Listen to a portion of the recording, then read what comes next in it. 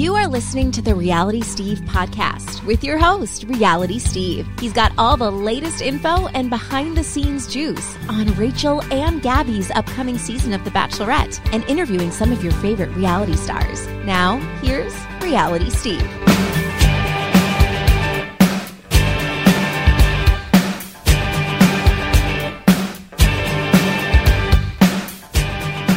What's up, everybody? Welcome to podcast number 283. I'm your host, Reality Steve. Thank you all for tuning in. Got a good show for you this week. The Game of Roses podcast hosts, Chad Kultgen, Lizzie Pace, are coming on. We've had them on a few times. We're going to talk about their book a little bit. We're going to talk about who they coach in this show. Granted, you're not going to get an answer there. We talk about the quote-unquote spoiler that they posted on their Instagram and a few other things going on in the franchise. So we'll get to that momentarily. I know everyone is tuning in because they want to hear spoilers as well. And I told you last week, I've told you all season, I don't have anything. I don't have any spoilers for this season as of right now. In terms of dates and people, I have like format stuff. Just like I told you at the beginning of the season how it was going to work with the dates. While they were in LA, it was going to be one group date, and then each girl got a one-on-one. And then once they traveled, same exact thing. Group date, each girl got a one-on-one. I'm assuming the group date is both women are going to be on it. But there's just been nothing that has gotten out either to me or publicly. Well, two things have gotten out publicly. Number one, what Game of Roses posted last week where Rachel was on a one-on-one date in Belgium with Avon. And then there was a woman in Belgium who posted on her Twitter account that was sent to me 5 guys, which looked like a group date. It was 5 guys that were just standing around in Belgium looking like about to, start a group date or whatever. And that's it. Those are the only 2 pictures that have got out of the whole season, outside of what Mike Fleiss posts. But Mike Fleiss doesn't post spoilers. He posts pictures of Gabby and Rachel. It's like, great, we know what they look like. That's not a spoiler. Sorry. I think on the first night or whatever, night 3, rose ceremony number 3, he did post a picture of the control room. And you could see that Eric had a rose on. I guess that's a mini spoiler. But outside of that, those are the only 2 pictures that have gotten out all season. The picture of Rachel on a one-on-one in Belgium with Avon, and this group date photo on Twitter, which I haven't reposted yet for you guys, but I will. And it looks like that was someone just living in Belgium because they didn't even know what it was. They thought it was a movie that was being filmed, and they were asking people who is this? What American movie is this? Who are these actors? So yeah, there just isn't anything. Format stuff, like I said, beginning of the season, I told you how I was going to work with that. I knew the places they were going. They were going to take the cruise. They were going to go to France and then Belgium and Amsterdam, and that's exactly what they've done. I don't know where they're going yet for overnights. Haven't heard yet. I could hear tomorrow. I might not hear until they're there, until somebody says something to me. But I haven't heard where they're going for overnights and rose ceremony yet. But I can lay out what's going on now. But like I said, I don't have any names of who's left or who's going to be, on possible hometown dates, because I can't know who's on a hometown date if I don't even know who's left. But I can tell you this, hometowns start on Sunday. And so Sunday, the 24th, will be the first set of hometowns. And as I said at the beginning of the season, Gabby and Rachel are going to be filming hometowns on the same day. Obviously not in the same city. They're going to a different city for each girl. But hometowns are going to be filmed on the same day. They have a split crew. So the 24th on Sunday is going to be the first hometown. Then the 26th, the 28th, and the 30th. So that's Sunday, Tuesday, Thursday, Saturday of, next week. And then they will travel to where they need to go to with, obviously if the 30th is the last hometown, then the 1st of May is going to be the hometown date rose ceremony. And then they will travel to where they're going, wherever that may be, for overnights and final rose ceremony. And the overnights are going to be on May 3rd, May 5th, and May 7th, if I'm doing my math correctly. Then the rose ceremony would be on May 8th. Then you're down to 2. At that point, you meet the parents on the 10th and the 11th.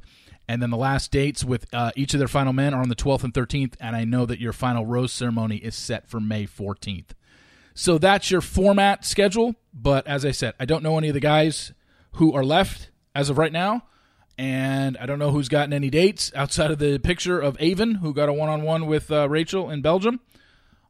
Maybe something will come out, maybe not. Like I said, every season is different. It's funny because last season we got pictures when they were in LA with Clayton, and we got none this year. And we got some pictures when they went overseas. And like I said, every season is different. And when it's overseas, it's a crapshoot. It really is. And this season has proven to be much of the same. We got one picture of a one-on-one date and one picture of a group date that 5 guys seemingly were on. So that's where we're at in terms of spoilers. Obviously, if I hear anything, I will let you know, and we go from there. But I can tell you that that's the schedule going forward. Sunday, Tuesday, Thursday, Saturday of next week are your 4 hometown dates. Maybe some pictures will get out there. I got to believe with 8 different hometowns on 4 days, there's got to be some pictures that get out. Clayton's was the first season in God knows how long where he did 4 hometown dates and we didn't get any pictures of any of them. I got to believe that at least a few are going to get out of 8 hometown dates. So be on the lookout for that. And then after that, like I said, overnights, the 3rd, the 5th, and the 7th. Rose ceremony on May 8th. Then you're down to 2. They meet the parents on the 10th and the 11th. The last dates are on the 12th and the 13th. And the final rose ceremony is on May 14th. So hopefully I can just fill in the blanks there.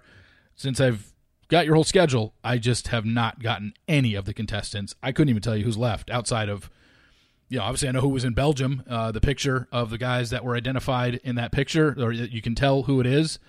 I don't have it written down in front of me, but I know Ethan was one of them. I know Zach was one of them. I know I'm totally blanking because I have it written down in a different part of my notes. But, yeah, that's where we're at. And hopefully I'll be able to fill stuff in. But like I said, it's going to end filming May 14th, and this show doesn't start till July 11th. So there's plenty of time to fill stuff in. When they start releasing the promos will clearly give stuff away. So there will be spoilers.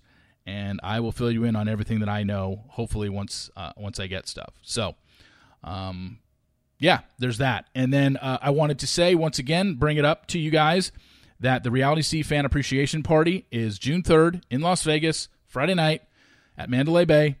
I have about 20 spots left. I could possibly fit 25. If you're interested in coming and you're from out of town and you're flying in, your admission into the party is just a screenshot of your flight itinerary and a screenshot of your Vax card. That's it. You don't have to pay anything. I don't charge anything. It's open beer and wine bar all night. There will be food there as well. If you are driving in, I just need a screenshot of your Vax card and your hotel reservation. If you are a Vegas local, just promise me you're not going to flake and send me a screenshot of your Vax card. That's all I ask. Like I said, we haven't done this. We've done 5 Reality Steve Fan Appreciation Parties. We started in 15? So 15, 16, 17, 18, 19. It was canceled in 2020, obviously, because of COVID. Last year, it was set to go a little bit later. We were going to do it in August, and then Delta came along and blew that one up. So we couldn't do it last August, so we're back on it. First time since 2019 we're having this party. It's a lot of fun. Just a little get-together.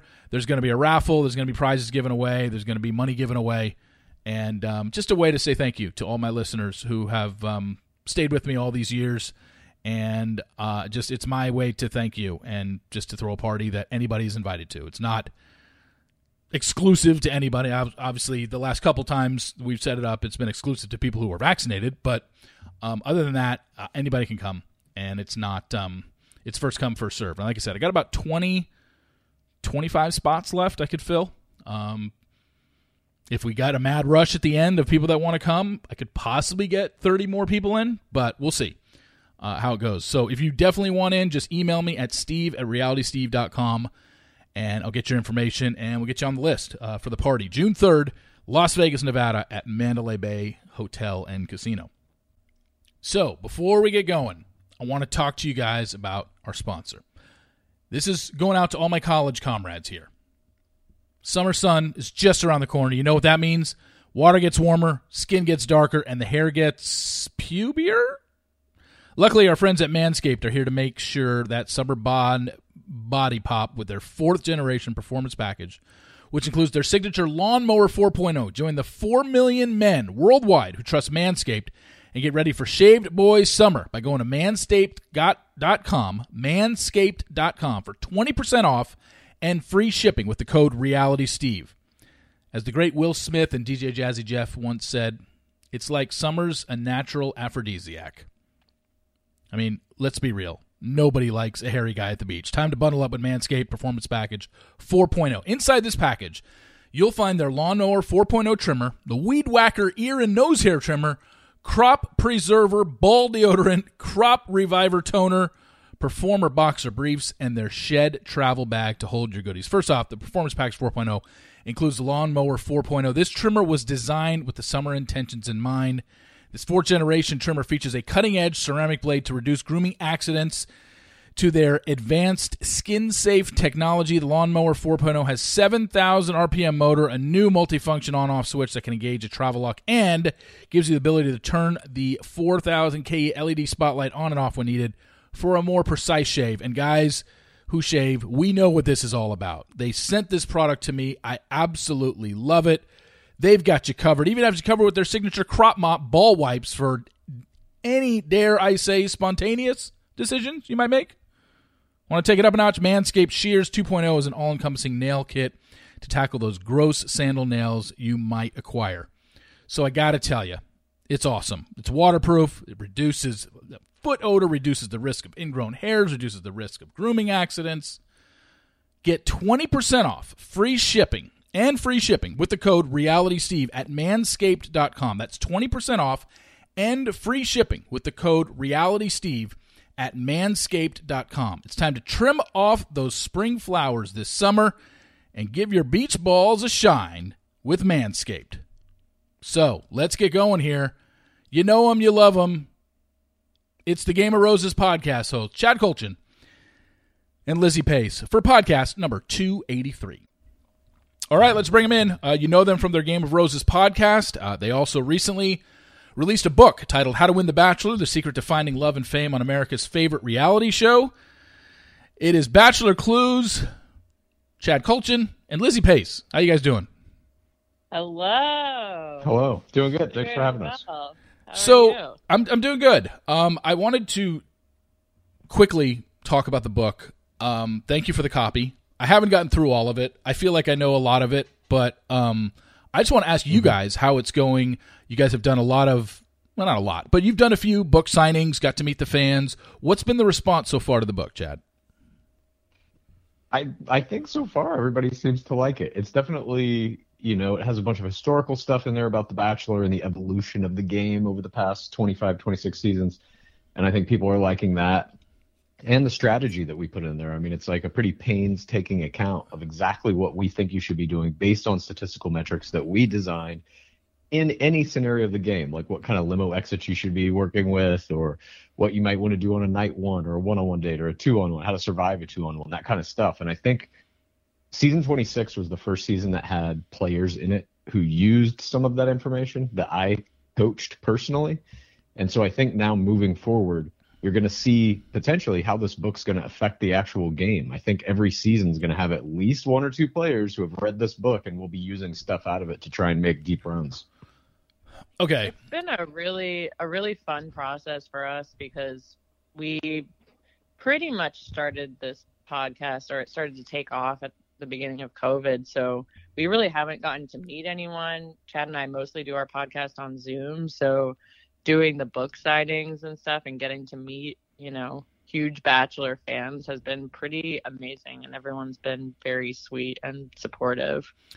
No, that's great. And I think one of the things that Chad brought up, and I want to get right into it, and the number one question that I get asked about you guys for the last year, I mean, I'm sure you can guess what it is who are they coaching?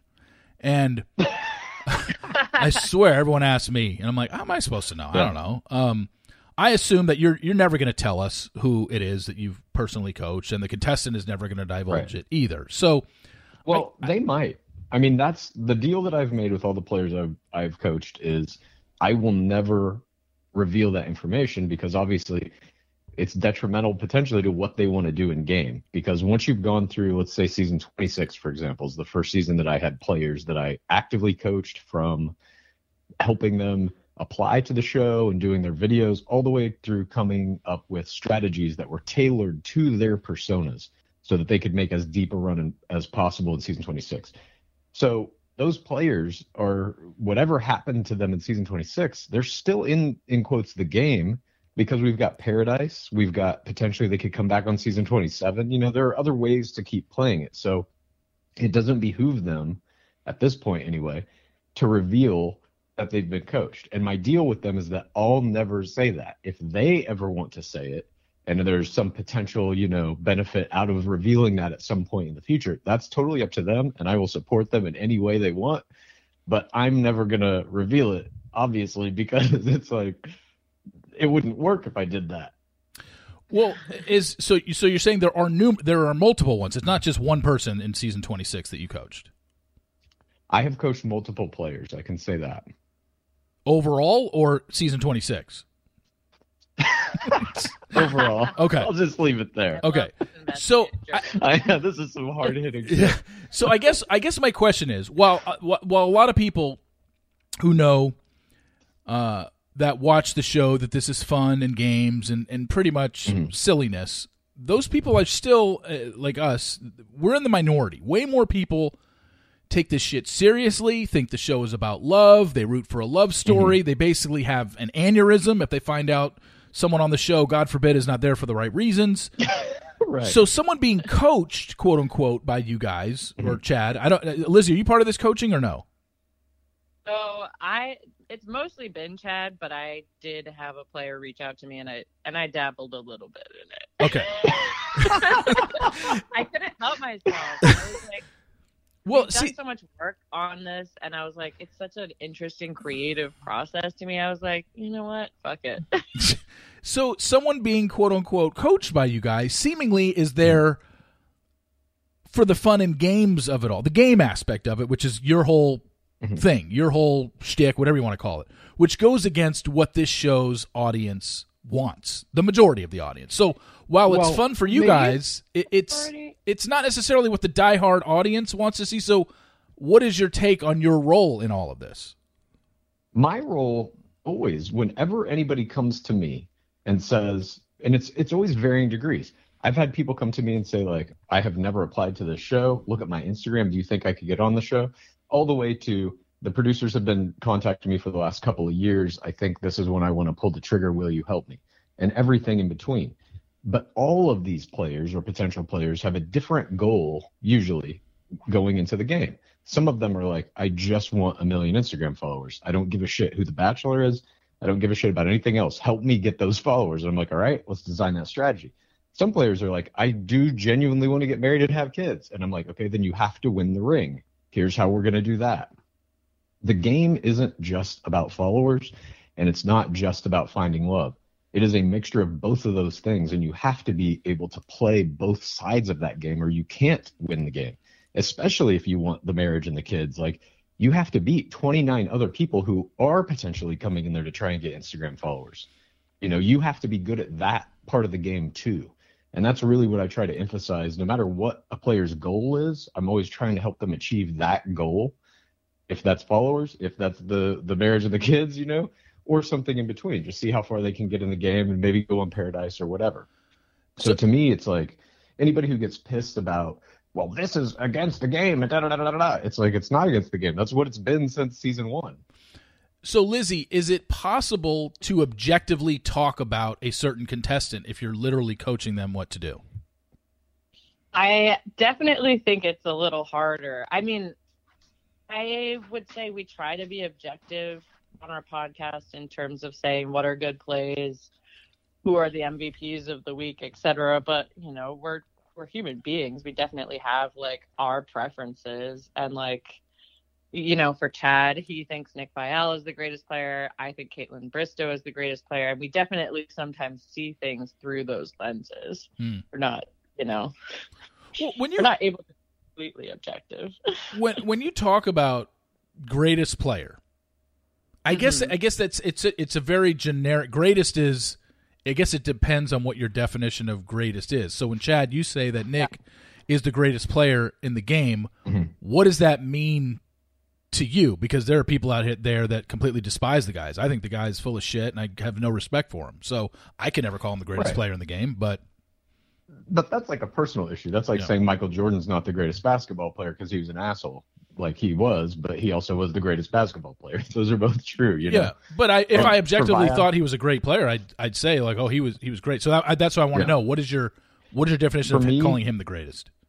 The reason I believe he's the greatest is because he had 2 back-to-back runs on Bachelorette, winning second place in each of those seasons. Yeah, Then he had a Paradise run, which went to the end with Jen Saviano.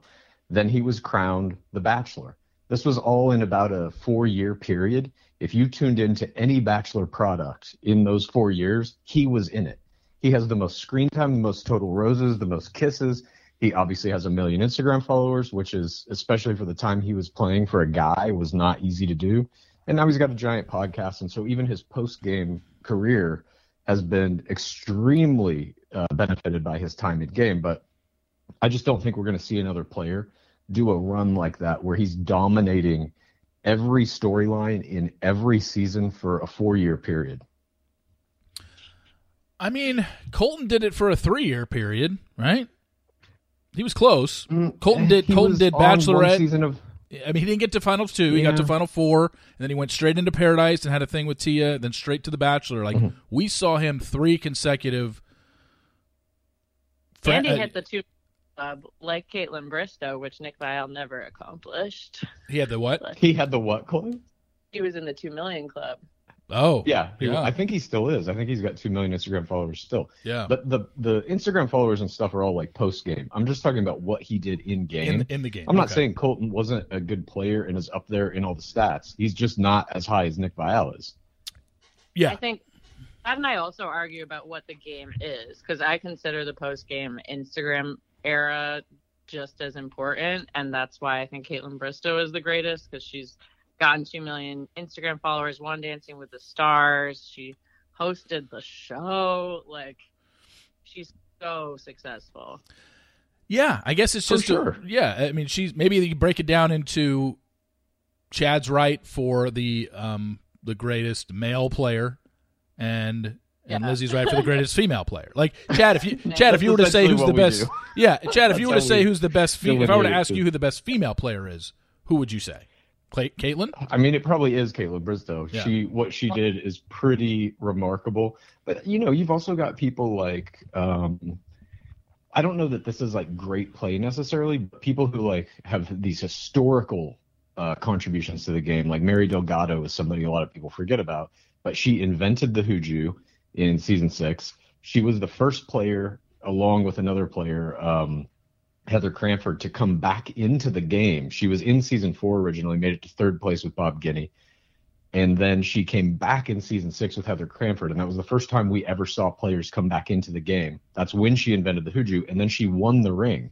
So she had a 3rd place finish in season 4 and then a 1st place finish in season 6. And I mean, that to me is like historically very important. Courtney Robertson is another player who's just like, her open gameplay speech all through season 16 was unprecedented. She, in all of her ITMs, she was basically just like, this is a game, I'm playing it, these other players suck, and I'm going to win. And then she did. She got it to a point where she even, what we call a first audience game is the strategy that players use against the lead, against the Bachelor or Bachelorette. Her first audience game was so strong, she got Ben Flajnik to a point where she could basically just say, like, you need to eliminate that player, and he would do it that night. I don't think we've ever seen anything quite like that. But yeah, I agree with Lizzie. Caitlin Bristow is pretty hard to beat in terms of her contributions to the game and even her gameplay. She had some very strong, crazy free spirit plays, a lot of voluntary nudity plays that worked very well. And then what she did as Bachelorette, having sex with Nick Viall before the fantasy suites, that's historic. She broke precedent in a way that we had never seen. So Lizzie, who would be your top guy? Who would be your male best player? Ooh. Dang, that's tough. I mean, it might be Tyler Cameron. Just because this is hilarious.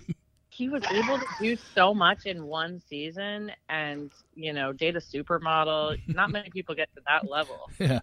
But that wasn't in the game, though. Yeah, I love how you're trying so hard to not say Nick Viall. It is hilarious to me.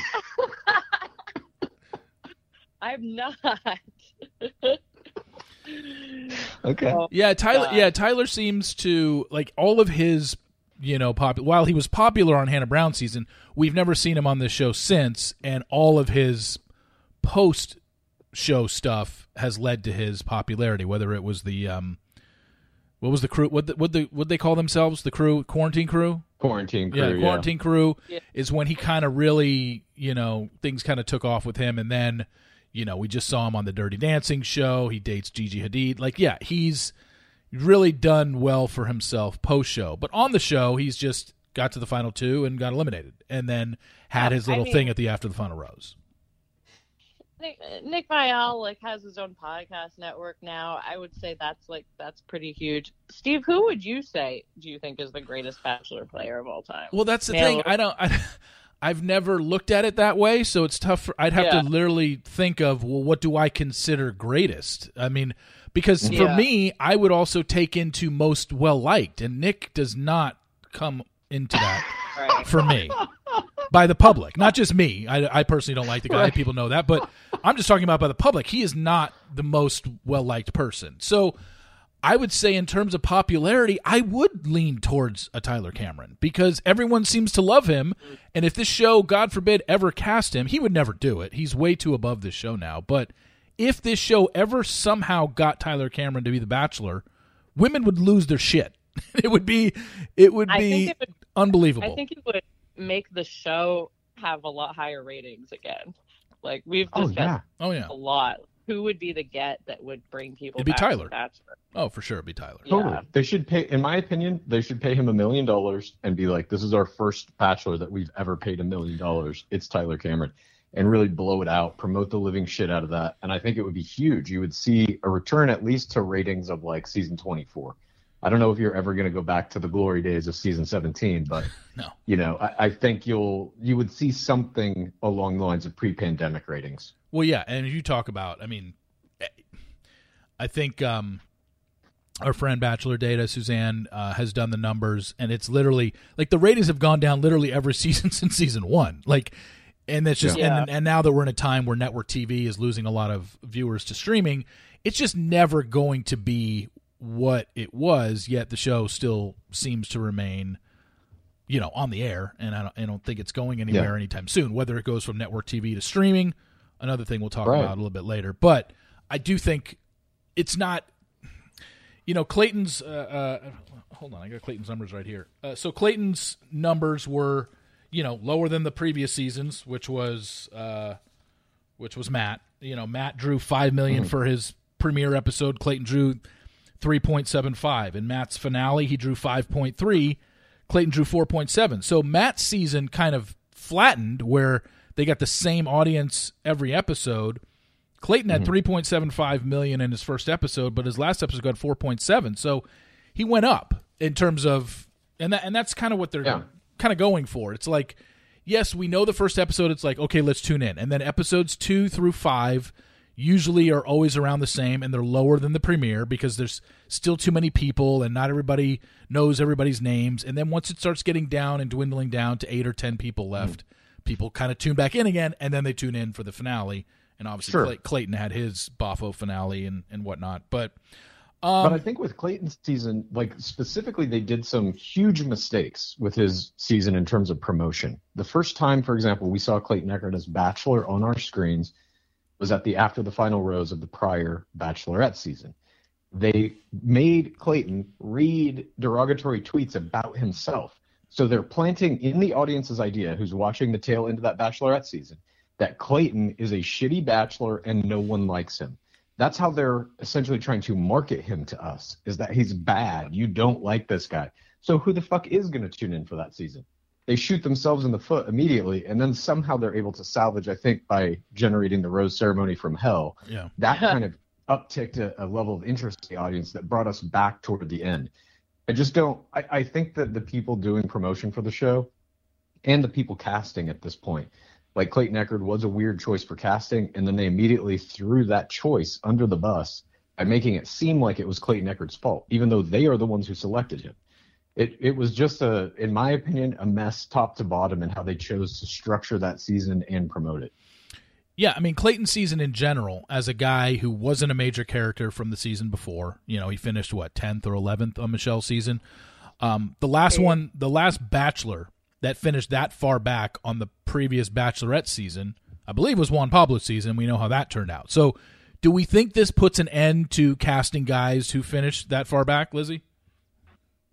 I think that they need to have a reason, like give us an actual reason for why he's cast and show us like his job, show us his life, show us that like he is a prize that people should compete over to win. Like by just having him read the mean tweets and we don't know anything else about his life, it's like, why are we going to tune in for that? The audience is mostly women, so you want the women to mostly be into The Bachelor, in my opinion. And they set him up to fail. Yeah, I mean, it was a strange choice to begin with. Everyone's asking, well, why wasn't it one of Michelle's Final Four guys? And I've always said, like, because of the way Michelle's season, when it was shot and when it aired and when they filmed The Bachelor, it would have eliminated any suspense from the ending of Michelle's season, because you couldn't cast, obviously Nate wins, you couldn't cast Brandon because it would have gotten out that Brandon was filming in September. Michelle's season didn't start airing until October. So if you already know that Brandon is The Bachelor, well, what's the excitement when you get to Michelle's finale? So it couldn't have been Brandon. Joe had his issues. We knew it wasn't going to be him. And then that leaves a Final Four of Rodney. I don't think Rodney was going to be The Bachelor. And then even if he was, you get to the Final Four and it's just like, oh, well, we know Rodney doesn't win, so we know the final three are, Joe, Brandon, and Nate. So I think that was the way, because we had for the second year in a row, calendar year in a row, a 2 Bachelorette calendar year season where we don't have that anymore. So now we're going to get a guy, seemingly our next Bachelor is going to be a guy from Rachel or Gabby's season or someone who does well on Paradise that is known by the audience, and they don't pull this shit of Clayton where, he was chosen as the Bachelor before we even saw him on screen. It made no sense. It was just, like you said, it was poorly done from the very beginning. And look, Clayton's is a nice guy. I think he had good intentions, but he was 100% in over his head in that role, and a guy production thought they could control, which, seemingly they did. I mean, I think that's pretty clear to a lot of people that he was a, quote-unquote producer puppet, seems to be the popular phrase nowadays. And, it's interesting. I mean, I listened to the interviews. Obviously, Clayton can never say what truly went on, and neither can Susie. And I've listened to their interviews post-show and how it all played out in the end. I don't know. My opinion is this, and I said this the night of the finale once it aired, and then we found out that Susie and Clayton had been together for 4 months. It just seems like, let's use Chad this.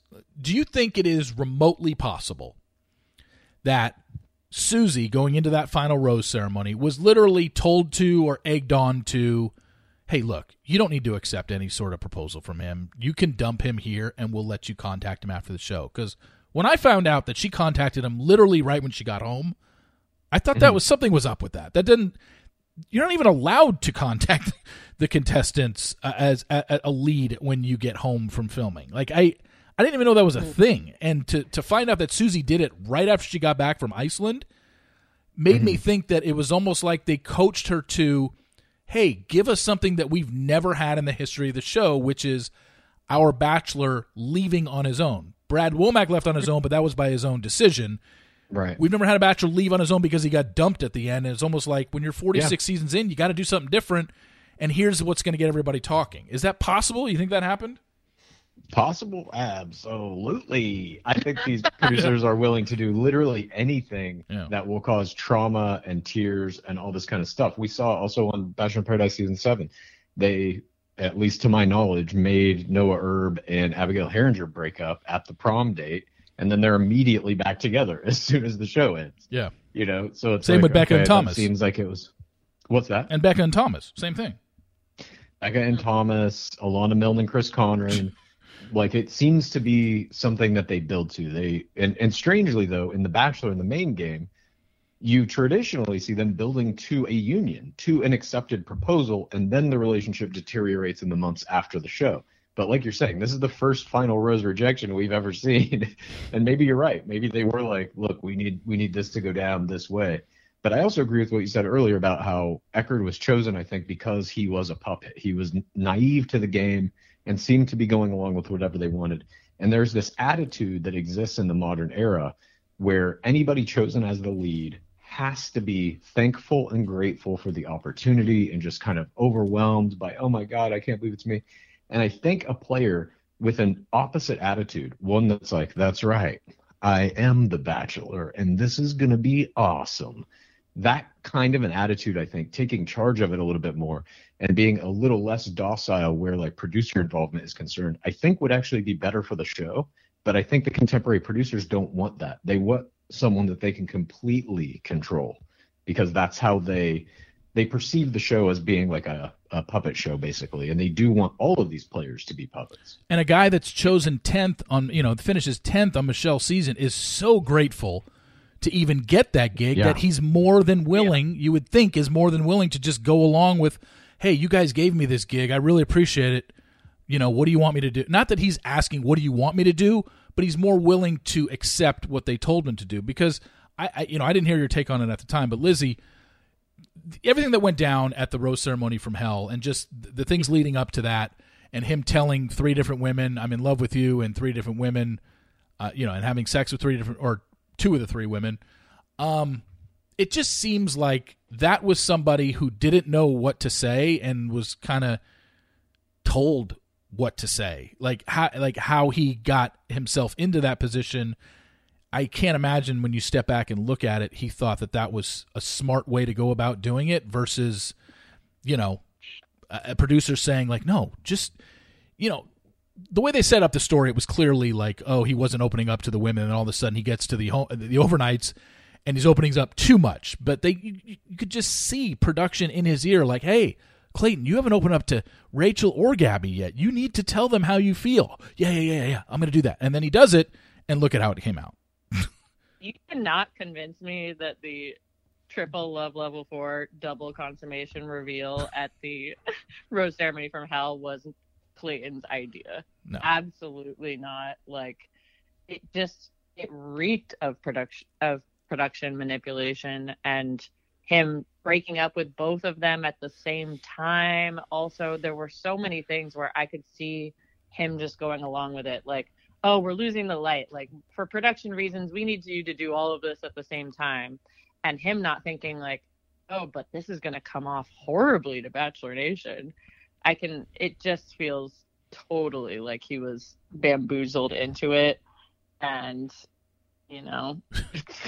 Well, and that's the thing that sucks, is because until the end of time, Clayton is never going to be able to tell us the truth of what happened. Because even though you are contractually obligated to them for a year from the time your finale ends, you are basically, especially as a lead, you're in a lifetime contract with them. You're still never allowed to talk about what really went down. And so it sucks because I hear Clayton and Susie's interviews, and I'm glad that they're doing well, and they're currently still in their drive to Virginia as we speak, but we're never going to get the answers because he's never going to be able to admit what a producer told him, the hours leading into that rose ceremony from hell and what they said to him. He can't reveal that because he will be... He could have, though. I think he had an opportunity to right when the show ended because it's still fresh in everybody's mind, and he could have made it an active fight. He could have said, look, they fucked me over big time. They made me do this. They made me say this. They made me do this. And I'm not the only one. Everybody has been living in fear of this franchise and this contract that we signed and this network for 20 years now, and that needs to change. The producers have to have some accountability in all of this. The bullying that's going on, the toxicity, and what we call the fourth audience, the people who watch the show, us, that has to end. He could have really taken a stand, and I think at some point, some players are going to have to do that. They're going to have to galvanize, and maybe that even leads to like a not a Screen Actors Guild, but like a Reality Actors Guild, because that doesn't exist. If you're on reality TV right now, you're literally just under whatever contract they made you sign. And the Bachelor contract is fucking crazy. It even has shit in it like you forfeit your civil rights when you come on this fucking show. That phrase is in it. And so to have someone stand up and say like, okay, this needs to stop now, I think it's going to take a lead who gets completely fucked over by the show like Clayton Echard. But I also understand the fear of it. Yeah. Because if you take that fight it very necessarily means they can sue you for a lot of fucking money. I think they would look bad if they did that. If what he's saying is like, they put me through all these terrible situations and caused so much trauma, and they're like, and on top of it, we're suing you. I don't think they would necessarily pull that trigger, but I do think his window has closed now, because it's like out of the public eye. We're kind of moving into the next season of Bachelor, and if he were to do it now, I don't think it would be big enough waves to really matter.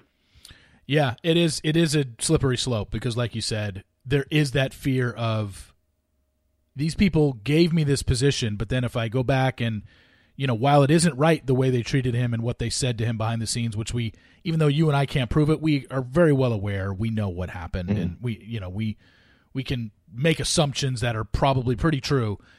It's that fear of, what if I do speak out, and what if I am the Lone Ranger here and come forward and absolutely just go, scorched earth on this franchise and tell everybody what really happened behind the scenes and what I was told to say and what I was told to do. It would be a huge, huge story in all of reality television, but that fear of that show would then come after him or anybody that does it. While it would be horrible PR, it still is going to probably prevent somebody from doing it. I mean, I would love to see it someday. I'm just skeptical it will happen. I just don't think anyone has the balls or the money to want to do that. But it's like, it's not even just the balls or the money. It's like the ABC, whoever's going to sue him, if it's Warner Brothers, NZK, ABC, maybe all three of these entities, they have to start playing a little bit of next dimensional chess, which is like, okay, let's say we sue him. Let's say it's even successful. What does that then do to The Bachelor? Because everybody who watches the show now knows you're willing to pull the trigger to ruin the life of your lead. How many people are still going to want to come in your show? Yeah. And what even is that show now? So I think there's so much potential detrimental fallout from doing something like that. If you are the companies, if you are Warner Brothers, NZK, or ABC, I don't know that there's benefit in doing it. I think you kind of have to let it slide and just pretend it didn't happen and move on. I think he could get away with it. Yeah, I think you would need to get the backup of at least one other lead to back you up. Yeah, or just if it ends up being like a Tiger Woods situation where you get one woman coming forward and then 15 more come forward, because we know it's happened to numerous contestants. So if a lead comes forward and then a contestant from 3 seasons previous says, yeah, you know what? I'm sick of this too. I've kept my mouth shut this whole time. Here's what happened to me. And then another contestant feels comfortable because someone else came out before then. It would make sense. I don't know, because as we've talked about, you mentioned, Chad, at the beginning of this podcast, these people all want to keep going in this franchise, and the second you speak out, you are basically going to be blackballed from ever appearing on the show again. It would hurt your potential Instagram following, and you can gain Instagram following and gain followers by being on more things that this franchise produces. And the second you speak out, you're done. So that's why I think probably a lot of people haven't spoken out. They don't want to be on the bad side of contestants. I mean, I can't tell you how many contestants that I have spoken to just to try and get on my podcast that are like, yeah, I want to, but I'm not allowed to. And, they're told not to come on my podcast. And it's because they want to be on a future season. That's why the guests that I have are from 3 or 4 years ago who are done with this franchise, because I can't get the recent ones anymore. They're not allowed to come on my podcast. And that's exactly why I will never reveal any players that I'm coaching. Well, I wanted to talk about the Clayton situation from last weekend or 2 weekends ago. He was in the news recently with this story of cheating that was debunked within 24 hours because, well, he wasn't even on the same side of the country as this Sasha girl who claimed she had sex with him on a Friday night in New York when Clayton was in Arizona. So, Lizzie, let me ask you about this. I know it's a thing because this is not the first non-Bachelor Nation person to hook up with a Bachelor Nation person and run to social media to tell people about it or, send something to Ducks Moy to post on a blind item about it. And it certainly is not going to be the last. But I just don't understand why somebody would share this. Is this me sounding like, the old man screaming to get off my lawn? Because obviously I'm not against casual sex. I know it happens. I know it happens a lot. Hell, that night in New York City, I'm guessing Sasha was not the only person who met a guy out that night for the first time and went back to his place to have sex. Like, this happens in the hookup culture that we're in. Now, people can debate whether or not that's smart or responsible, whatever. The fact is, it happens. It's happening every weekend, everywhere. So let's not pretend that it isn't. But it's this idea of then running to social media to tell people about it. I don't get it. I think I haven't actually looked into all the details of this TikTok girl revealing all this stuff and Clayton revealing putting his location services on to try to counteract it. I did hear that she had done this with previous celebrities. I mean, she went viral. We are talking about her. It's kind of the debate about whether like all press is good press or not. And there are benefits to going viral, even if it does get debunked. I think on Cameo as well. She's on Cameo? Is she? So. Oh, is Sasha on Cameo God. now? Oh, I didn't know. That's incredible. But, I don't think she knew exactly what toe she was dipping into with Bachelor Nation. Like, that's not fandom. You're fucking with the people who are, like, better than the FBI at investigating people. Yeah, I mean, Chad, what did you think of the whole story when you saw it? Like, first off, when you first heard the story, did you think it was true? No. And here's how I first heard it. I opened up my DMs that morning on my Bachelor Clues account, and it was just flooded with, oh my God, look at this, look at this, look at this. Until immediately I was like, this is probably not real. And so that's what I would DM back. I'm like, well, let's see if it's true. Let's see if it's true. Let's see if it's true. And then within a day, it wasn't. Because you see all this stuff, and you know this, obviously, you've been doing this a long time. But like we've learned it over the course of the past couple of years as we've been doing this podcast. You get sent shit all the time about this player's doing this, or look at this, oh my God, it means this. And your first reaction to it, at least in our role as podcasters who try to disseminate some kind of credible news about this thing that we cover, The Bachelor, your first reaction to any of this shit always has to be skepticism. It's like, until this is proven, I can't run it as news, I can't talk about it, et cetera, et cetera. And so when I see things like this, my first reaction is always skepticism. And just beyond that, as like kind of a common sense barometer, it seemed very off to me. And then, of course, it was proven false almost immediately. Yeah. No, it was interesting because when she DM'd me and told me, because her friends, told her she needs to contact Reality Steve, and that's what she said in her initial TikTok. And she's like, I don't even, who is this guy? And then she did contact me. I had told her, the third thing that I wrote to her, and I still have the initial conversation with her, was, you should probably delete your TikTok because people are going to be all over you. And she just it didn't register with somebody who's 22 and has no idea about Bachelor Nation, which she didn't. And, then it turned into what it did, and her doubling down and tripling down that, no, it was definitely him. It was definitely him. Clayton even went to show his locations on his phone, on his Instagram story that night, and she still said, he's lying. It was him. How do we know that's his phone? And for the skeptics out there, technically, it could have been someone else's phone when Clayton did that, and technically, Susie could have been covering for him when she said, I FaceTimed him last night for 2 hours. It wasn't until, granted, most sane people believed Clayton and Susie over Sasha, but it wasn't. It was still a, well, we just don't know. There wasn't any there. Could it be a different phone that Clayton was using? Probably not, but there was still some skepticism out there. But then the second the picture got released, or the picture that she was able to get from security at that building, clearly showed that the guy that she was with wasn't Clayton. And the funny thing was, when she sent it to me, she's like, I got the picture from the apartment complex. I'm like, send it, and she sent it to me, and I'm like, that's not Clayton, Sasha. And she's like, oh, it's not? And I'm like, no. So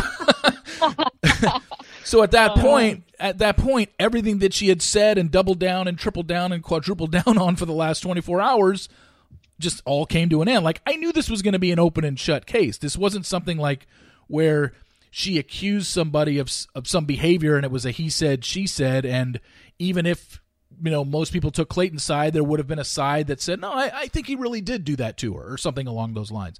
This was open and shut. If we could prove that Clayton wasn't in New York on Friday night because her whole story was this happened in New York City, then we know that she was misinformed, and that's what it ended up being. So I'm glad it ended up turning into that. Look. She was catfished? That's seemingly the thing, that she was catfished, because she still claims to this day that the guy who she hooked up with that night and went back to his place told her his name was Clayton, told her he was recently on The Bachelor. He asked if she watched it. She said no, she didn't watch the show at all. So I don't know if that was a trigger in his mind to be like, oh, I can run with this. And then it turns into, is he doing this to a bunch of women who don't know anything about The Bachelor? Right. Because his friends and his buddies tell him, hey, you kind of look like that Bachelor guy. I don't know. We don't know who this guy is. I'm glad it's over. Sounds like a Netflix documentary series coming right up. The Bachelor Swindler. Yeah, The Bachelor Swindler. Yeah. But we don't know if he's doing this to numerous people or whatnot. Maybe he is, maybe he isn't. But I just think it's the whole thing is really, like I said, I don't understand the whole point of sharing it. But she's not the first person. Just with social media in general, people just like to share. Oh my God, I saw, somebody out and I took a picture of them and they shared it to social media. It's like, okay, great. Who cares? I don't understand the idea behind it, especially the hookup part. If you see somebody out and you want to take a picture of them, while I think that's weird, it's less intrusive than I had sex with so-and-so from Bachelor Nation last night, everybody. Here's what happened. I think what? Is that girl who posted on her Tinder story or her Snapchat, just effed Edelman. Do you remember this? That football player? Yeah. Mm-hmm. That's my favorite one of this genre.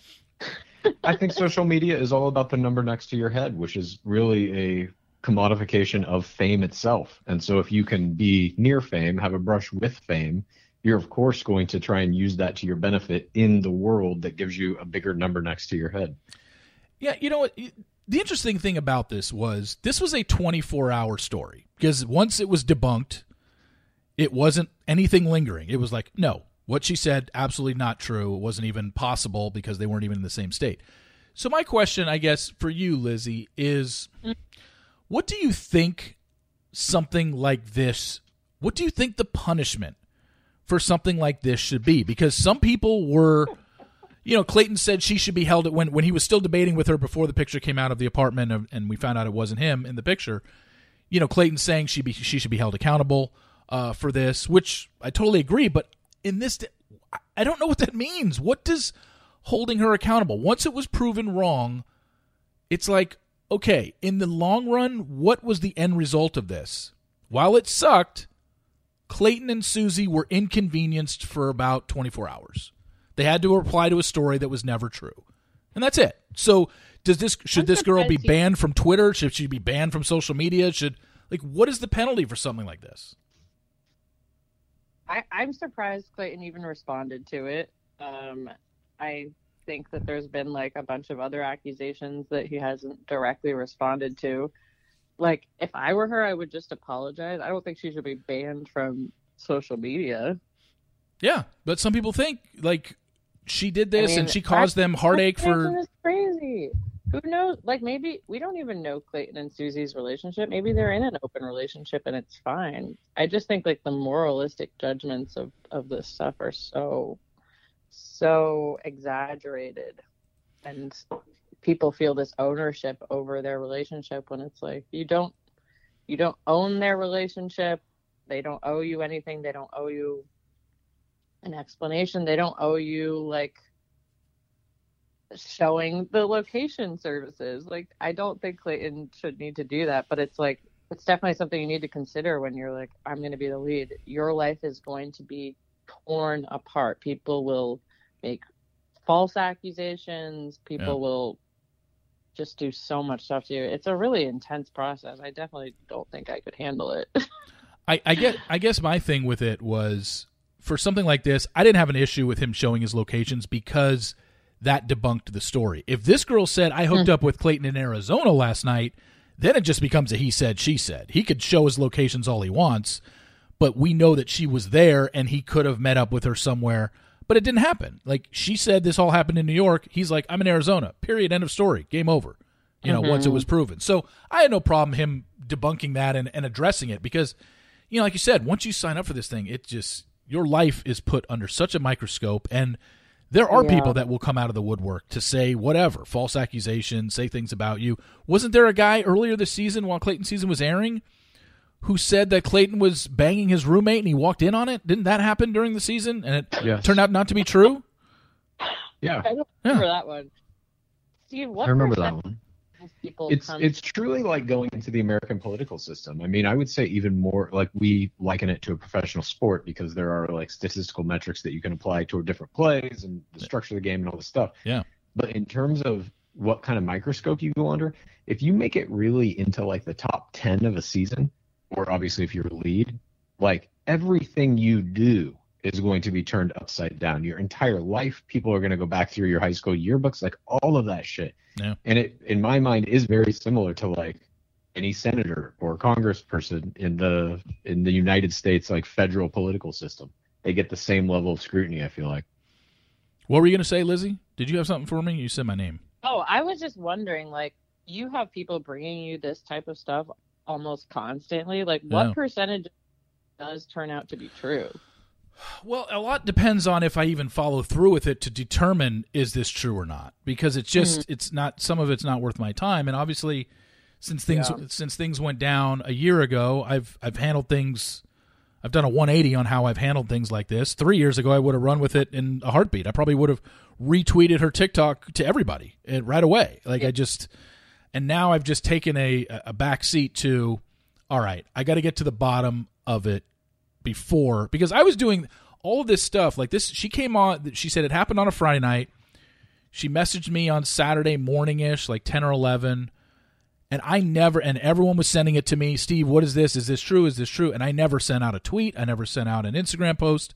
Nothing. I didn't address it because I was handling it behind the scenes. I wanted to see if it was true or not. And when she told me it was New York and Clayton was saying he was in Arizona, I'm like, okay, once it's getting proven, then I'll talk about it, which is what I did. Yeah. Other stuff, when it's like, oh, trust me, there's guys on this season, on Rachel and Gabby's season, that I've been approached to by women that said he did this and he did that. And I'm just like, look, I'm sorry he ghosted you to go on this show, but that's what people do now. And unfortunately, it might make him a dick, but he ain't the first and he ain't going to be the last. Sorry, and I just don't even report that unless, let's just say this guy or one of these guys gets to the end. Then maybe, once again, behind the scenes, I will relay information to where it needs to be relayed, and they can make their own determination rather than putting the guy on blast and having America judge him and pull up all his, past records and stuff like that, high school photos, and just crucify the guy. Because I realized, after what happened last year, I realized that, there is a sense of, where I stand on things, a lot of fans are going to get behind me and be like, if Reality Steve is crucifying him, then it must be true. And I realize I got to stay away from that. So, to answer your question, how much of it ends up being true? Sheesh. I mean, probably more than half, but it's but it's also how bad is the infraction? It's like, okay, so a guy ghosted you before he went on the show, and he told you he wanted to marry you, and 2 weeks later he's in the cast list for the upcoming season. It's like, okay, it's probably not a great look for him, but is that news that I need to report? 3 years ago, yes, I would have reported it in a heartbeat. Now I'm just like, sorry he did that to you, but I don't know what to tell you. Plus, it's almost like the possible benefit of appearing in game to me is like, I think we're getting to a point as an audience where we will accept something like that. Where if you're like literally going to get married the next day and they're like, no, we want you on The Bachelor, and you drop that wedding, I think we're all getting to a point where we're kind of like, well, that's kind of bad, but I understand he is going to get to play in the big game, Yeah. And I also think that it's like the other thing that I've done since last year is I've told these people, look, if you want to tell this story, then you're going to tell. I'm not going to be the middleman anymore, which is what I was doing for years. I would just report it, knowing it to be true, but yet these people wanted to stay out of it and wouldn't provide any proof, because if they provided proof, then they would know then the evidence would show who that person is, and they just wanted to use me as the mouthpiece. I'm like, okay, I'll do it. And then I stopped doing it last year, and even in the last year, the amount of people that came to me and said, will you say this about this person? And I said, look, if you want to tell the story, I'll have you on for an interview or whatever, but you're putting your name behind it. And then I would run down with them, just know, if you put your name behind this, and if you tell this story about so-and-so, what's going to happen to you? Whether or not, even if you are 100% true, and this is 100%, and you have evidence to back it up, and screenshots of texts and DMs, and you have video of some stuff, just know that a lot of Bachelor Nation people, if this is a contestant, that big discrepancy here, if it's a contestant that they like, no one will give a shit about you say.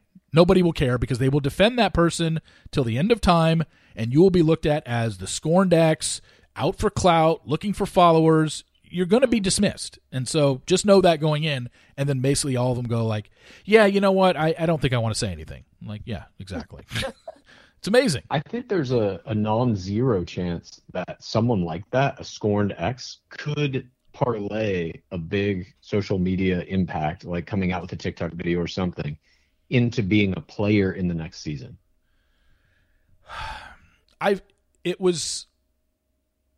think it's been possible. I know some of them have said to me in the past when they decided not to come forward, maybe I'll just apply to next season. Now, I don't know if they said that jokingly or what, but they have said that to me, maybe basically as a way to get back at them, because it always comes across as the scorned ex thing if they do come on an interview with me or reveal stuff to me like, yeah, Steve, you can reveal my name and who I am and whatnot. And then it's just like, okay, so what's the point of you doing this is what I'm now asking these people. What do you want to get at? Not the follower part of it, but what do you want to happen to this person? He's already off filming the show. Like, what? They're not going to stop the show and remove him because you said he ghosted you. It sounds like you just want people to know that he's not a good guy. I don't know. I don't know what you want out of this.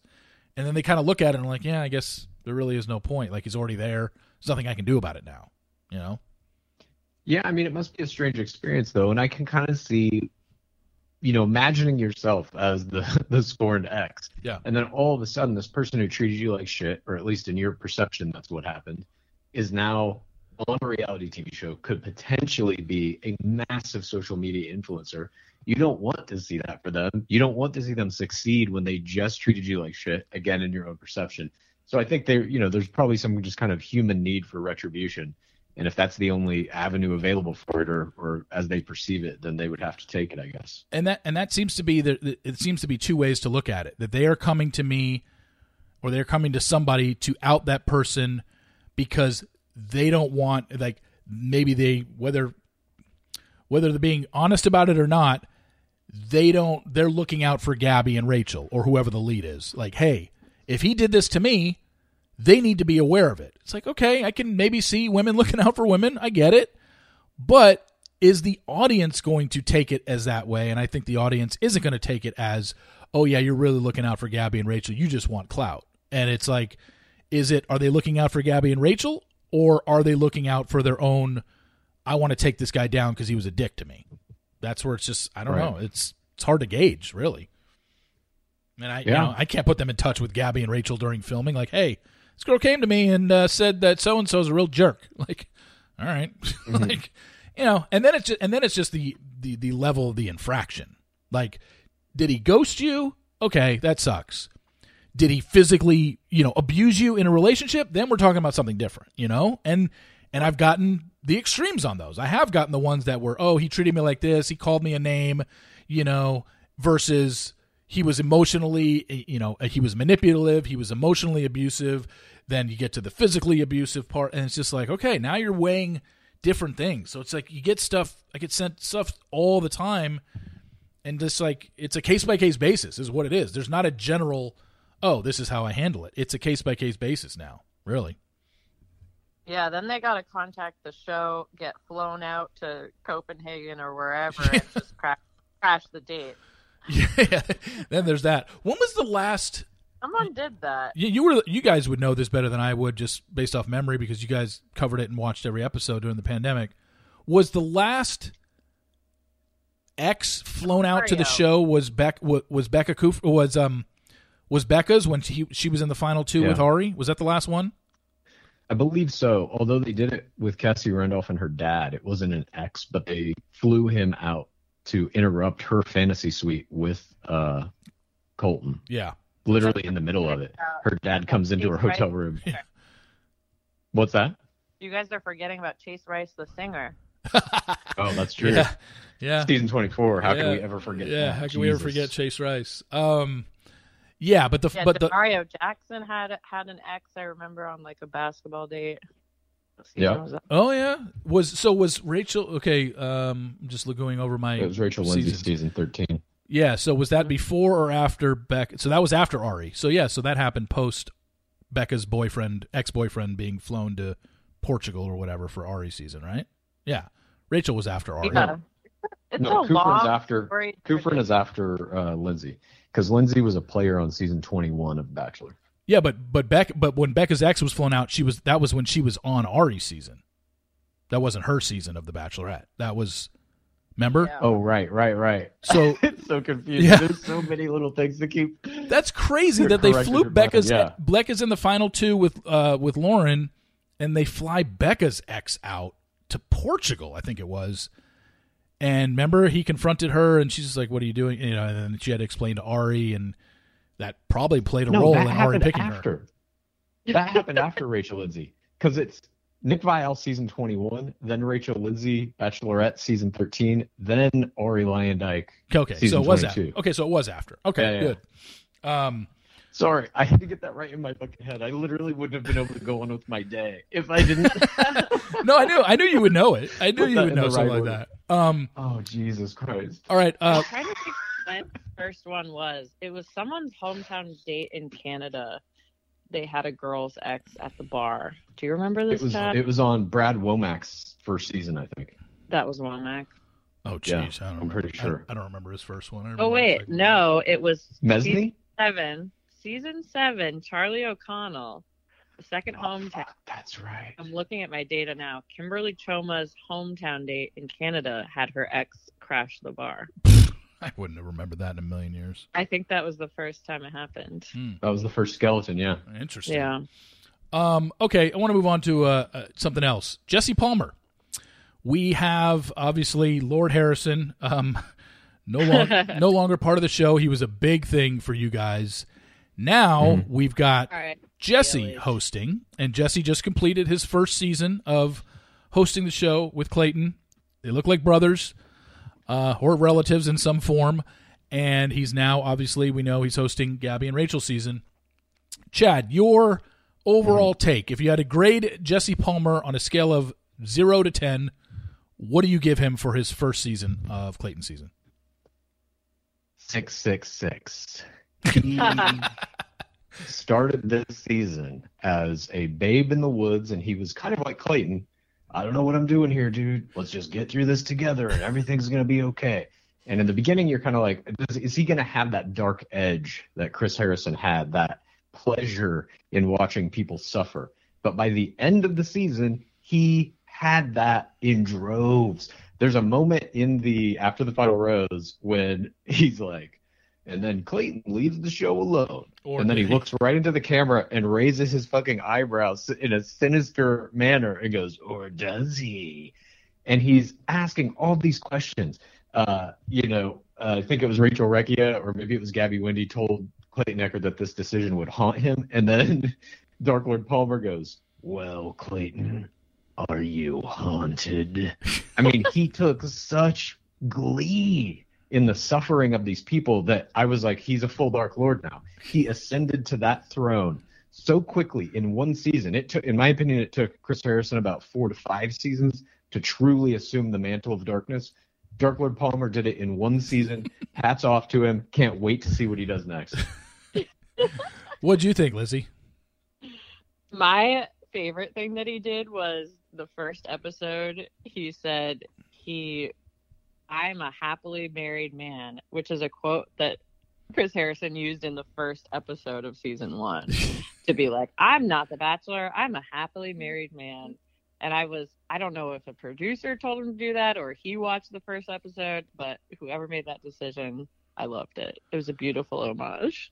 Yeah, no, he was. I mean, I thought he was good. And look, I think a lot of people are like, "Why is Jesse the host?" Nick Vile.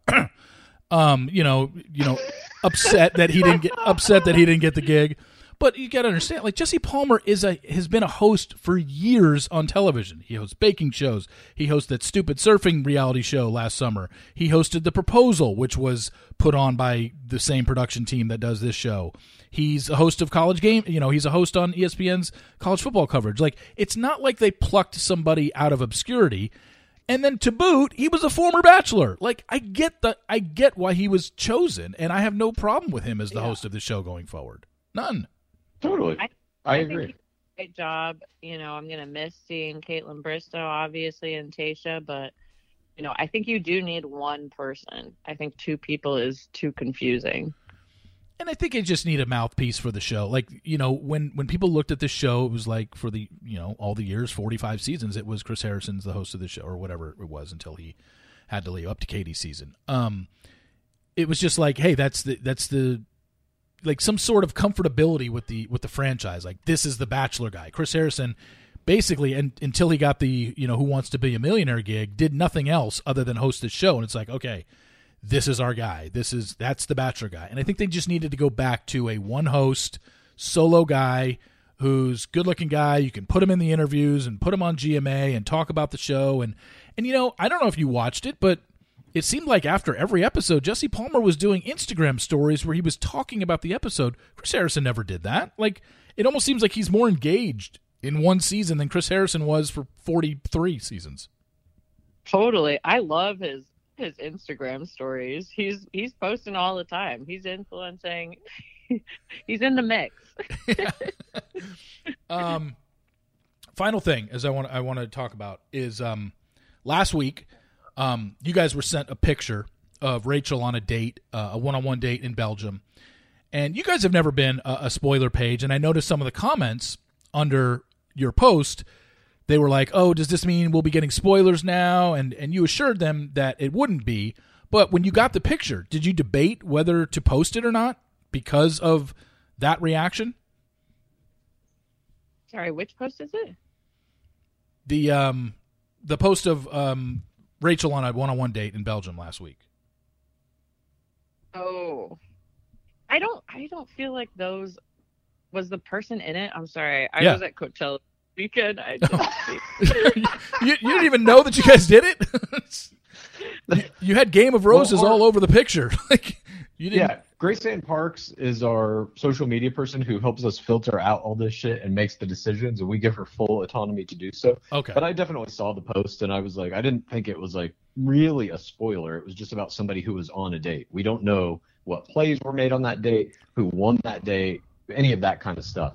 It was just kind of to me like an interesting glimpse into the season as they're shooting it. Okay, yeah, and that's the thing with me and stuff that that I get when it's whether it's pictures or not. It's like there's levels to spoilers. You can't say that knowing the ending is the same as, hey, here's a picture from the first one-on-one of the season. It's like, okay, it's a picture. Like when Fleiss posts pictures of, hey, I've got exclusive photos from The Bachelorette. It's like, okay, here's Gabby and Rachel in front of the mansion. Here's Gabby and Rachel in front of the Eiffel Tower. Here's Gabby and Rachel on a boat. Like, that's not a spoiler. We know what Gabby and Rachel look like. Like, what are you giving us? You're giving us nothing. Their night one dresses to be a spoiler. Yeah, I mean, technically, that attitude confuses me.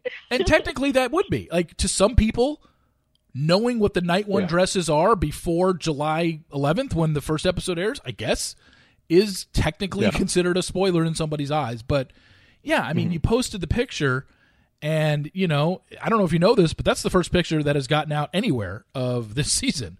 I haven't received any from any that were in LA. They didn't have any dates that got out in LA. I know a couple of locations of dates, but I never heard who was on it or pictures that got out.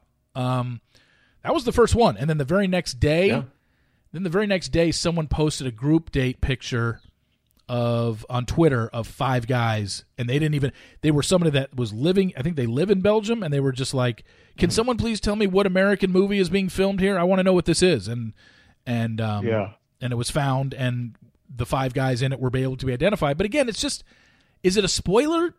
yeah, but it's very minor because it's just like, okay, well, you can just fill in when you're doing your brackets. Okay, well, in Belgium, Rachel got a one-on-one date with, what's his name? Blanking. Oh, not Avon. Yeah, Avon.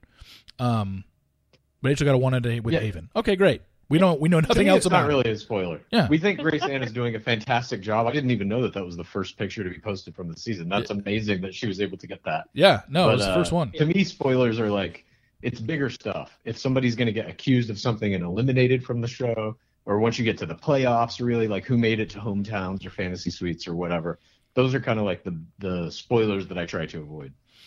It's kind of it's also stuff that will probably be in the promos. They'll be like this season, and they'll show people on dates. It's like, and those are technically spoilers. Now, before that promo comes out, it's like, have I already released the episode by episode spoilers? Like before Clayton's season, the episode by episode spoilers were already out. So once the promo was released for the season, it was very easy to be like, oh, okay, this is Clayton on his date with so-and-so because Steve put it out there that, oh, Susie had the Pretty Woman date. Okay, well, there it is. Susie in a red dress.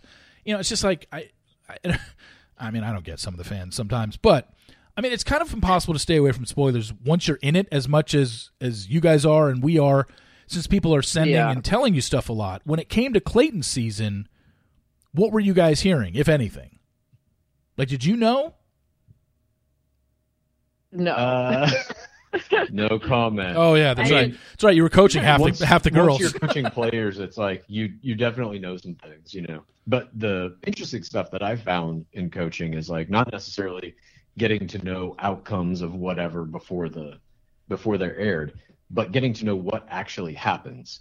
So my understanding now of how like an episode is constructed versus what actually happens on the dates or the days of shooting or whatever. Like my eyes are just open in a way that they've never been before in terms of rose orders, how group dates are selected, like who's going to go on them, how even group date roses are selected. That's not usually the lead making that choice. Sometimes it is, but not always. Yeah. And so that kind of stuff I think is like invaluable, at least in future coaching, because I can now craft a better, what we call a third audience game, which is how a player interacts with the producers. Wow. You guys are really immersed in this show now. And I bet you 2 years ago when the pandemic started, you had no idea that you would be this deep into it, into the pit, so to speak. Yeah. You know what though? Like, sorry, Lizzie, go ahead. I was saying absolutely not. I had no idea The Bachelor would take over my life in this way. But one mostly wonderful experience. Yeah, but I will say when we first started, I remember you and me being high on my couch and just kind of like daydreaming about, watching The Bachelor and daydreaming about like, what if we could get somebody in the game? What if we could like have somebody planted in there?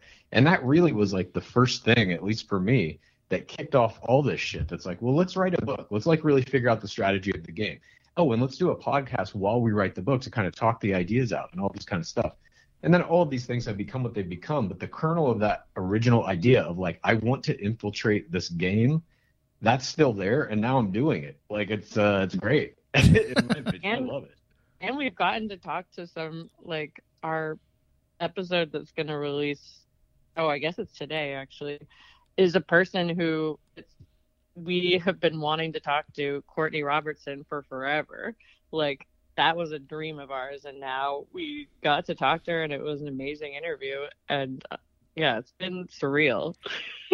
Yeah, no, that was the episode that was released today. We're recording this on Tuesday, and Courtney's been great. She's been a podcast guest, I think 3 or 4 times on mine, and she's always been. Every time she comes on, I get people like, I cannot believe that. We said some of the things we did about her at the time and whatnot. She's that last interview you did with her, where she was talking about reshooting the skiing date, where they flew Ben back to reshoot a whole group date after the season was over. That shit was mind blowing. Yeah, no, I had heard that over the years, but I was like, for some reason I always thought they reshot the actual skiing part, and I'm like, no, that would have pictures would have gotten out. And she's like, no, we just had to go back there and shoot ITMs, and I'm like, oh, okay, but that was Like literally after the season was over, after he had already chosen Courtney, they had to go back and it was not just her, it was numerous girls that had to go back to San Francisco and shoot that. It was just bizarre. Like, why not do that in a room and pretend? Yeah, and that's literally acting. I mean, they're acting at that point. Yeah, of course. Like, there's no other way to describe it. It's straight up acting because you already know the outcome, so you have to pretend that you don't know the outcome, and things that you're saying in San Francisco, which was episode 3 that season. And that's so early on, and yet you know everything that's happened since then. You know all the eliminations. You know what women said about you. You know who got to the final 2. You know who got to the final 4. You know who won. And yet you got to sit there and act like you don't. So, yeah, straight up acting. Crazy. I mean, this show, there's so many behind-the-scenes stuff that I wish, like we talked about earlier, maybe somebody will do it one day and just come out and just absolutely take a blowtorch to this franchise and say this is what really goes on this show. I mean, I think you know who the number one person that could do that is, right? Chris Harrison, but he's, you know, he got paid 8 figures to not do it, and I think that's why he was paid 8 figures to not do it. He could maybe do a book like, do you remember when OJ was going to come out with that book? I didn't do if a I murder, did do but it. if I would have done a murder, this is how I would have done that murder, or whatever the fuck it was going to be called. And then the producer scuttled it, or the publishers scuttled it, sorry. I think Chris Harrison might be able to do something like that. Look, I'm not going to tell all my dirty, dark secrets about The Bachelor, but if I did, this is what they'd be. Here's what they were. Here's what they'd be. Yeah. I mean, final thing here. Is it weird to you at all that the literal face of this franchise for 18, 19 years and 43 seasons, the only thing that guy has ever acknowledged about his time on the show since he's been let go is a 3-sentence Instagram post? Like, I know he can't say anything, and I know he's not doing any interviews, but it's just so weird how he has literally fallen off the face of the earth. We see him got engaged to Lauren, and they post a lot together and go to events together and stuff like that. But in terms of this franchise, I think it's just so weird that he's never said a word about his time on the show. The show doesn't even acknowledge him anymore. It's just bizarre. Oh, I think it's beautiful. This is literally like if Darth Vader were kicked out of the Empire. You better believe Darth Vader is lying in wait, building his plans for revenge. And that is what Dark Lord Harrison is doing. Make no mistake. He's going to come out with another reality dating show, potentially on one of the major networks. Not ABC, probably. But Jesus, wouldn't that be poetic and strange? I bet it will be on NBC. For some reason, that feels right to me. Or maybe Fox. That doesn't quite feel right to me, though, because they're doing their own reality shit with Joe Millionaire reboot attempts and the Dirty Dancing show. But anyway, he's going to come back hosting a new reality dating format to try and crush The Bachelor. That is in the works. Mark my words. I have no actual proof of this, but I think it's going to be happening very soon. And that's why I think he's lying in wait, why he's saying nothing. He's just going to let revenge be his statement on it. It's definitely not how we anticipated Chris Harrison going out. We had wondered, like, will he retire? Will he whatever? And couldn't have guessed the series of events. Oh, yeah. No, I mean, nobody would have ever guessed that in a million years. And then now it just... Look, I know he can't say anything, but it is just so weird that this happened over a year ago and this guy has never said a word about the franchise other than I don't think he said anything, really. He doesn't talk. It's not like he comments on the show. He doesn't tweet about the show. He doesn't say, like, good luck to, Caitlin and Tayshia as they take It's just nothing. He's gone on with his life. He moved to Austin with Lauren. And they do their thing. They go to events. He posts about his son playing lacrosse and Lauren not knowing a thing about sports and whatever. Like, it just there's just nothing to him anymore. And he's been out of the limelight for over a year. And I'm curious to see what his next career move is because, not necessarily nothing dating show. He hasn't done anything work wise since last year. I don't think he probably can per the contract that he signed. That settlement that he made money on, which it was first reported like $50 million, And then it got notched down to, I think, 9 was like the final reporting on it. But for him to stay quiet, I assume in that settlement, he's also probably got a non-compete clause that says you can't host another show for 2 years or whatever. But I bet he's developing one right now with a production company, I'm sure a big one. And I bet that show is going to be ready to air the day that contract expires. Here's how he should spill the dirt. It should be his next romance novel. It's set in a bachelor setting, and then there's a little about the romance, but then the rest of it is just about production and what happens. Changeling. Oh my God, that would be incredible. Yeah. Please, Dark Lord, give us this dark gift. I forgot about the romance novel. Forgot about he was an author. How can you forget? Yeah, I know. I just think it. Eddie reading it. I think, you talk about the NDA. I'm just wondering. I could see them saying you're not allowed to go host another reality dating show, but just the fact that he's been off TV just seems. Why would they prevent him from doing something? Like, he hasn't even done an interview. But I guess anybody that wants to interview him would want to talk about his time on The Bachelor. Like, you're not bringing Chris Harrison on to Good Morning America or to co-host with Kelly, to fill in for Ryan on Ryan and Kelly, or Kelly and Ryan, however the name of that show is. You're not bringing him on to not talk about what happened. And I guess that's maybe what it is. Maybe that's why he hasn't done any interviews. It's just like, yeah, I mean, that's part of the strategy, too, I think, is they are going to he probably wants this, too, to distance himself from The Bachelor a little bit so that when they roll out his new show in a year or two, he will have to make those rounds. He will have to go do all the interviews. And they're definitely going to ask him about The Bachelor, but enough time will have passed. There's enough Bachelor seasons in between that we're focused on other things now. And he'll be able to say something like, yes, my time on The Bachelor was great. It taught me a lot, but I'm really ready to move on to this next project that I'm so excited about. It airs next Tuesday on Fox or CBS or NBC or whatever. And I think he'll be able to skirt that issue because enough time will have passed where it's not the thing we're talking. Even now, I mean, we're barely talking about it in this conversation. Most of this conversation was taken up by how horribly the producers treated Clayton Echard. We're already on to something else. Yeah. No, that's true. I mean, I wasn't even planning on talking about Chris Harrison until we got to the end here and something triggered it in my head. They're like, oh, let's talk about Chris. But yeah, you guys, it's always great having you on. Your podcast, Game of Roses podcast, you can listen to it on all platforms you listen to your podcast. Courtney Robertson is the guest this week. She's great. Obviously, I haven't heard it yet, but I've had her on enough times where I know that she's always been a great interview. Fans are really going to like that. And also, you can order their book, which is called How to Win the Bachelor, The Secret to Finding Love and Fame on America's Favorite Reality Show. Get it on all places that you can order books. It's out there. I've got a copy of it. I started it, but I never finished it. I'll get to it at some point. I will. I promise. But Chad, Lizzie, thanks so much for coming on. I really appreciate it. Thanks for having us. You got it. Yeah, thank you. Thanks again to Chad and Lizzie. Love having them on. A very good discussion. We could have gone on for hours. I hope you guys go out and get their book. Either buy it at the store, order it online. Like I said, I haven't finished it, but I feel like I know a lot of obviously what they covered. But some really good stuff in there. I really like their take on things. I think it's interesting that they now coach players, yet they will never reveal who it is, which I didn't think they would.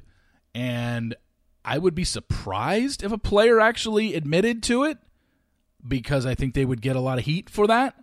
But you never know. Maybe it'll slip on somebody's podcast. But I mean, I've heard over the time that people have, emailed me, people that listen to the Game of Roses podcast, that you think you know who it is, or you have an idea who it could be based on how they acted on the show. So, I mean, they're never going to admit it, and the player will, so I guess it's just guessing at this point. But I really appreciate them coming on. They will definitely be on again in the future. Please rate, subscribe, and review an Apple Podcast. Much appreciated. Like I said, the second I find more stuff out about this season, I will let you know. But until then, for Chad and Lizzie, I'm Reality Steve. Thank you all for tuning in, and we will talk to you next week. See ya!